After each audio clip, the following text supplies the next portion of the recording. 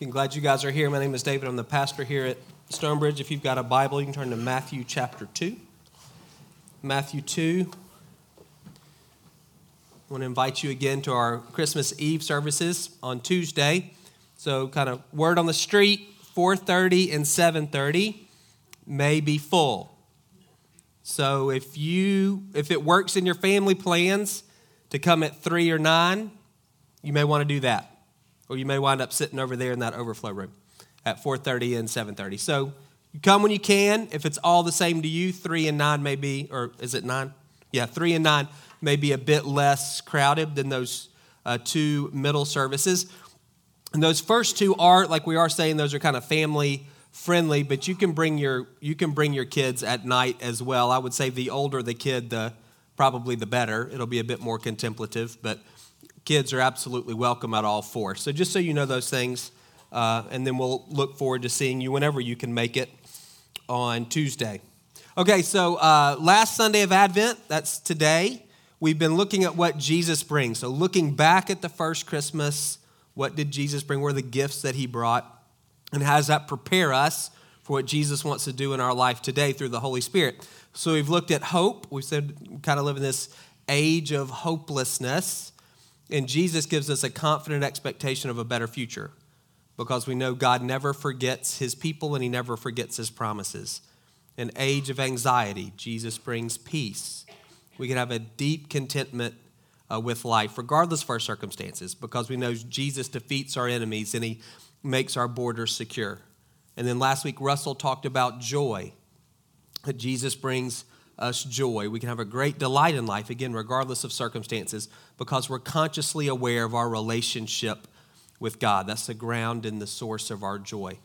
Today, this is a little bit different approach, but one of the things that I feel like Christmas does is Christmas brings us one who's worthy of our worship, and that's Jesus. Obviously, we see God is worshiped in the Old Testament, but when he takes on flesh and becomes a man, when he draws near to us, worship shifts from Old Testament to New Testament. There's a relational, personal aspect. Worship goes from just a particular people, the Jews, in a particular place, the temple in Jerusalem, to being universal and open to everyone. And again, there's a personal aspect to it that we see when Jesus comes on the scene. Ecclesiastes 3:11 says that God put eternity in everyone's heart. We're all made, everyone is made to worship. Really, the only question is, to whom are we going to direct that worship? People who study cultures, anthropologists, are universal throughout time and around the world. Every culture has some version of a religion, some way of trying to make sense of life, of the world, and to connect to whatever picture of God that particular society happens to have. There's 12 major world religions, most people would say. There's about 4,200 religions total. 84% of the people in the world identify with one of those religions. And even those that don't necessarily identify with a particular faith, many of them would say, I still believe in God, or I'm connected to a higher power, or this is my purpose in life. We're made to worship. God has put eternity into the hearts of everyone that he's created. And again, the only question is, to whom are we going to direct that worship? Christmas says, here's the one who's worthy, God who became a man, to live and to die and to be raised to life again so we can be adopted into his family as sons and daughters. Worship in the New Testament, there's one word that's really prominent, 54 times it's used in the New Testament of worship, proskuneo. You don't have to, it's a visual sounding word. It reminds us of prostrate. It means to bow down and kiss someone's feet.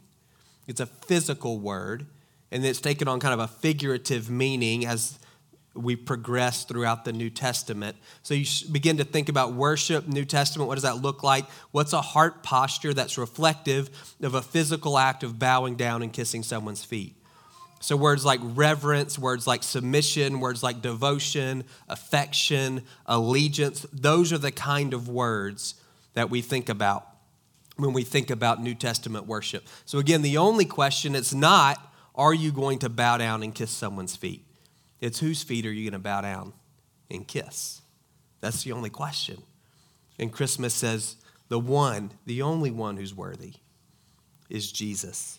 I feel like for us, we have two major issues when it comes to worship. There are others, but the two that I think of. One is, although as most of you in this room are Christians, and you would say, I direct my worship to Jesus, Spirit. But functionally, many of us are polytheists, many gods. Hinduism is the dominant religion in the world that is at all. I only believe in one God, Father, Son, and Holy Spirit, the God of the Bible. But functionally, many of us live, and we may say, I don't bow down and kiss the feet of anyone else. But yet it's our affection, it's divided between Jesus and someone or something else. Maybe you can turn when you're hurting. Where do you turn when you're hurting? Help. The answer to that question, that fills in the blank on some of those things are destructive. It's alcohol or pornography. You're turning to them when you're looking for comfort or when you need help directed towards Jesus. For some who we look to help us sort things, good gift, but at times even those for us, kind of an idol. It's one of the things you're told when you begin for people attaching to you, only be attached to Savior. And some of you or someone's felt that way. For us to take a good place, God, who's hurting. Had something with art. To say they're the pressure. Culturally, you can look at the idols. Just watch TV, the commercials. Those are the idols. Health, beauty, youth, money. Not just what's being marketed, but how they're marketing to us. Within the church, again, we tend to take good things and turn them into little gods. Money is an easy one. It becomes a source of security for so many of us.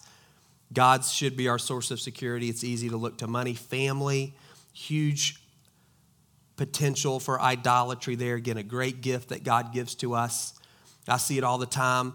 Couples are coming in and one of them is putting so much pressure on the other to be their everything. Nobody can be your everything but Jesus. Source of security, unconditional love. All you're doing is setting yourself up for disappointment, and you're crushing your spouse in the process. I see it among our peers with children. And the happiness and well-being of parents, they're on the roller coaster of how well their children are doing. If their children are doing well, then the parents are doing well. And when the children are not, the parents aren't. The fulfillment of the child becomes the sense of worth and identity for the parent. And your kids either wind up recognizing that and manipulating you, and they become the ruler of your house because they realize really quick, mom and dad's mood hinges on me. And there's a lot of power there. Or what happens most likely is your kids crack under the pressure to perform. It's a lot of weight to ask a 10-year-old or a 12-year-old or a 14-year-old to say, your performance, my success as a person, my worth as a person is dependent on how well you perform in these different areas of your life. It's not the only reason why anxiety is on the rise among 13 to 18-year-olds, but it's a major reason. It's unintentional. But it's what happens. We take something good that God has given us and we turn it into a God. Functional polytheism. So just take 10 seconds. Ask the Lord this question. To whom am I tempted to direct worship that belongs only to you? Just ask that question, real brief.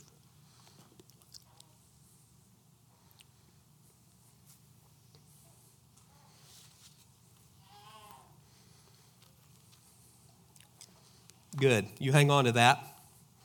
You have a chance to do something about that here in a little bit. This is Matthew 2. You know this story. After Jesus was born in Bethlehem in Judea during the time of King Herod, Magi, or wise men from the east, came to Jerusalem and asked, "Where's the one who's been born King of the Jews? We saw his star when it rose and have come to worship him." When King Herod heard this, he was disturbed, and all Jerusalem with him. When he called together all the people's chief priests and teachers of the law, he asked them where the Messiah was to be born. "In Bethlehem in Judea," they replied, "for this is what the prophet has written. But you, Bethlehem, in the land of Judah, are by no means least among the rulers of Judah. For out of you will come a ruler who will shepherd my people Israel."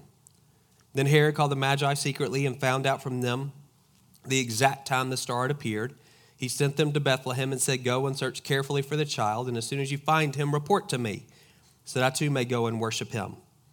After they heard the king, they went on their way, and the star that they had seen when it rose went ahead of them until it stopped over the place where the child was. When they saw the star, they were overjoyed. On coming to the house, they saw the child with his mother Mary, and they bowed down and worshipped him. Then they opened their treasures and presented him with the gifts of gold, frankincense, and myrrh. And having been warned in a dream to not go back to Herod, they returned to their country by another route. So just a little background. You've heard that story before. So the wise men are astronomers / astrologers from Persia. Astronomers, they studied the stars. Astrologers, they used the stars to help them interpret the current events and to help the kings determine what they should do in the future. Kind of read the tea leaves. They're reading the stars. Astronomers / astrologers. There would have been people who were rich, people who were well-connected, people who were powerful. We say there was 3 because there are 3 gifts, gold, frankincense, and myrrh. There may have been 3, there may have been more, we don't know. But there was definitely a group. They had servants and attendants, and they would have traveled in a caravan. And they saw something, and nobody knows what they saw.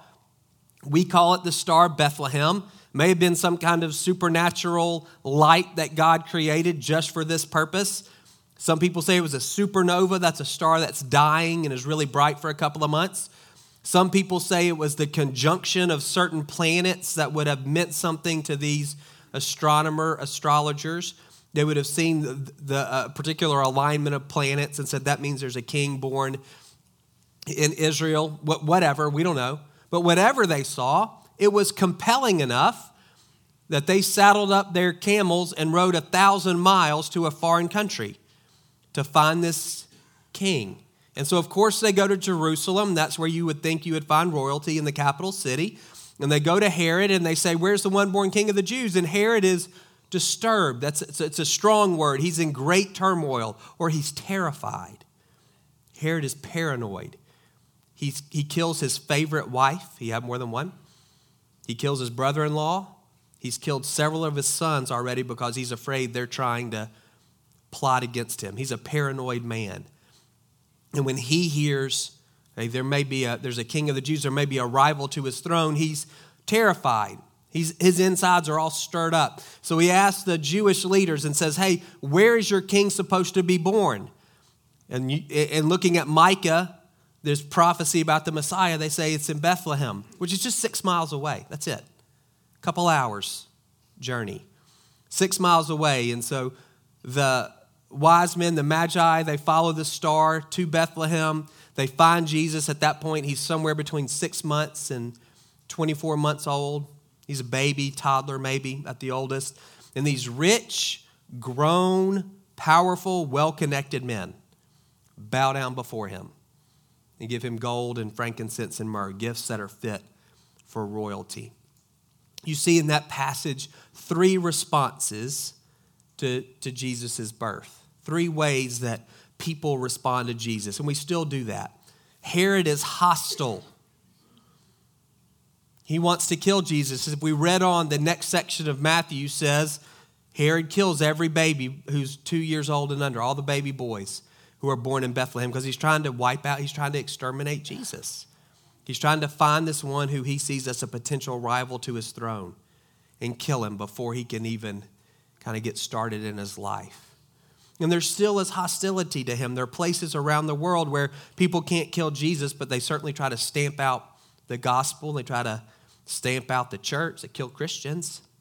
Not our reality here, but there is hostility, some. If that's you, if you're in this church this morning and you're hostile to Jesus, bless you for coming to a church, knowing that's how you feel. And we'd love to talk with you about that if we could. But there is some of that. Again, that's not going to apply to many of you. You see what I think is probably the saddest response. It's the response of the religious leaders. They're just apathetic. They don't respond at all. So these guys theoretically have been waiting hundreds of years for the Messiah to be born. And now they hear he could be 6 miles away, and they don't take a step. Now, they may say these guys, these pagan astronomers, they don't know anything. But again, something compelled them to travel 1,000 miles and to bring some really expensive gifts. So you would think at least some level of curiosity would be stirred in the religious leaders and they go check it out. But they don't. Completely apathetic. And then you have the wise men, the magi, and their response, worship, sacrifice, this extensive travel, bowing down before an 18-month-old, giving gifts of gold and frankincense and myrrh. I don't want to make more of those guys than needs to be made. It could have been the next year they were traveling to some other king and doing the same thing for him. They go back to Persia and they worship their own gods. But for what we see in this story, they went to great lengths to acknowledge that Jesus is the King of the Jews and that he'd been born. For many of us, I said the first problem for many of us when it comes to worship is functionally we're polytheists. When it comes to our life, we tend to turn someplace other than Jesus when we need help. When it comes to how we define success, we tend to define it in a way other than how Jesus defines it. And that definition of worship for us is apathy over engagement. For whatever reason, and maybe just because apathy is easy, that's kind of the default posture, and engagement requires some level of intentionality. But we land somewhere on that most of us are not on not kind of on the Herod side of things. We're not openly hostile towards Jesus. But if we're honest, we spend a lot more time kind of where the religious leaders were, apathetic towards him, than where the wise men were, intentionally engaging, seeking out, bowing down, giving gifts. Remember, worship is not just about singing. When we hear worship, that's what most of us think what we just did. And that's good and right. Psalms is full of musical references. Psalms is not just a prayer book, it's also a hymn book. It's full of musical references through. So absolutely, singing is an expression of worship. And to me, it's the expression of worship it's the easiest to engage in. It's a nice place to begin to explore what does it mean to live a life of devotion and affection and allegiance towards Jesus. It's a great place to me to begin to explore what does it look like for me in all of my life to bow down to him, to yield all of my life to him, to give gifts to him in every area of my life. Singing is one of the places where we can begin to explore that. It's really important. So how do we grow? How do we move from from religious leader to wise man, from apathetic to engaged? And again, to me, singing is the low-hanging fruit. It's the easiest place to begin to engage. So I'll just give you a little bit on that. And I want you thinking about it, not just in terms of what we do in here corporately, what you do on your own, but also beginning to think, what does this look like lived out in other areas of my life? The wise men didn't go sing to Jesus. That's not what they did. They did worship him without doing that. But for us, again, I think singing is one of the ways that gets us into the flow and the rhythm of a life of worship. And it's something that we constantly, I would say, need to come back to. One thing that's interesting about that word, proskuneo, in the New Testament is there's 54 times it's mentioned. I said that earlier. All but 7 of them are clustered. Matthew, Mark, Luke, John, and Revelation. Matthew, Mark, Luke, John, and Revelation have 47 of the 54 instances of that word. And what's interesting about Matthew, Mark, Luke, John, and Revelation is those are the 5 books of the New Testament where I'm going to say Jesus is, quote, the most present. It's where he's physically among his people. Matthew, Mark, Luke, and John because he's physically on the earth.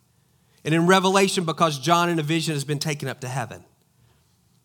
Worship in Revelation is also used of the beast, who in Revelation, again, is physically present. There's something about proximity to New Testament worship. Matthew, Mark, Luke, John, and Revelation, in all 5 of those books, we see Jesus interacting with humanity very directly. And the response of humanity is to literally fall down at his feet. It's worship. if you want to grow from religious leader to wise man, if you want to move from apathetic to engaged, get to know Jesus better. John 4:23, probably the most important verse in the New Testament regarding worship. A time is coming and has now come, Jesus says to the Samaritan woman, when true worshipers, genuine, authentic worshipers, will worship the Father, relational word there, in spirit and in truth. Why? Because those are the kind of worshipers the Father seeks. There's not a lot of times in the New Testament we see where God says, this is actually what I'm looking for.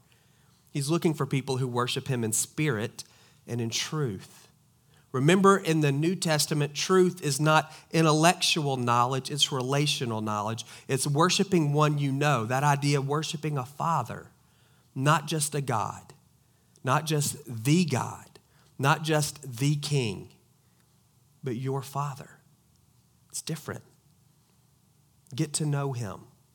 The more you get to know him, the more you will engage with him in worship. Get to know him. And you know how to do that. 2 primary ways: in reading the Bible and spending time in prayer. And then I would say you have to make a choice. Even as well as you know the Lord, at some point there has to be a choice. It's a decision of your will to say, I am going to worship.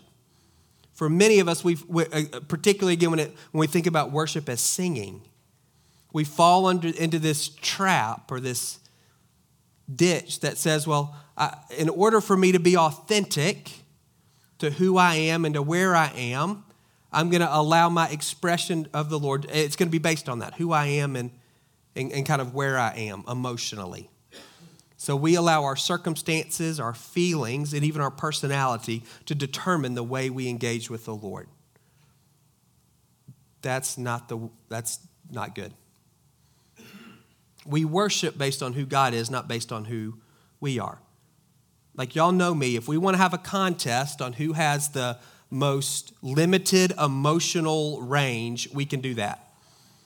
We can have a contest to see who's the most introverted. We can have a contest to see who's the most emotionally unintelligent. I'm in the running for all of those things. So that can't be our barometer for engagement in worship with the Lord. We worship based on who he is, not based on who we are. I close my eyes because it helps me focus.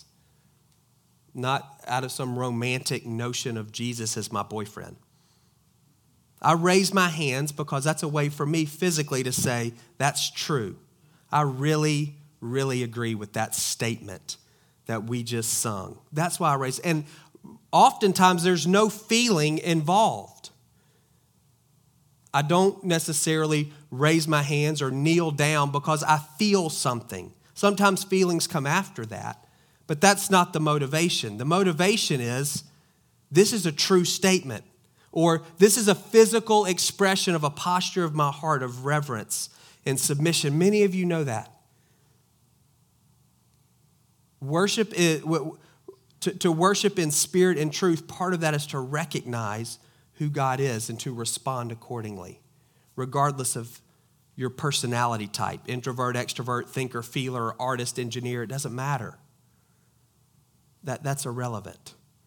What matters is who he is and bringing him the allegiance and the affection and the loyalty and the submission, the reverence that he deserves. And then as you begin to do that, corporately I think is an easy place to start. Then you can begin to do that on your own. Bo puts a little Spotify playlist to that email newsletter. Those are great songs. Begin to worship on your own in your home. Then it becomes, to me, that's a doorway. It becomes easier to begin to say, what does it look like for me to yield every area of my life, to bow down to Jesus in every area of my life, to acknowledge him as King and Lord of every area of my life. Not just to intellectual assent to that, but to actually bow down before him, to open myself to his desires in every area of my life. One of the things about worship is it reminds us that God's here and we're down here. We worship that which we see as greater than us. And so when we worship, again, thinking particularly about singing, it reminds us of our perspective. It gives us perspective. And again, we're not grovelly. We've been redeemed. We're sons and daughters, absolutely, for sure. And God is holy and he's other than. And worship reminds us of that. And there's very few things that open us up to what God wants to do in our life, like humility. And worship reinforces that. One of the places that you're going to experience hope and joy and peace is in worship, because when you worship God, it reminds you of your need for him. It reminds you of his greatness and your dependence. I think it's some of what Carolyn was trying to get at this morning through her Advent devotion. When we're reminded of our need for him, then joy and peace and hope, we receive those things as gifts. I don't want to make worship the means to an end, but it does posture us before the Lord in a way that very few other things do. So this is how I want us to close. We're going to close with worship. And I want you, without feeling like you're performing, I want you to engage, whatever that looks like for you. And I want you to engage based on who Jesus is, not based on who you are. And then we're going to give you an opportunity to come forward for prayer. We've got 13 minutes, so we should have enough time to do both. So, Bo, you come on. And so this first song, without performing, I want you to engage the Lord based on who he is. And then I'll come up after this first song and I'll give you an opportunity to come forward and receive prayer for some different things that may be stirring in your life. So you guys stand. I'm going to say a prayer and then we're going to worship. God, I'm so thankful that you're worthy of worship.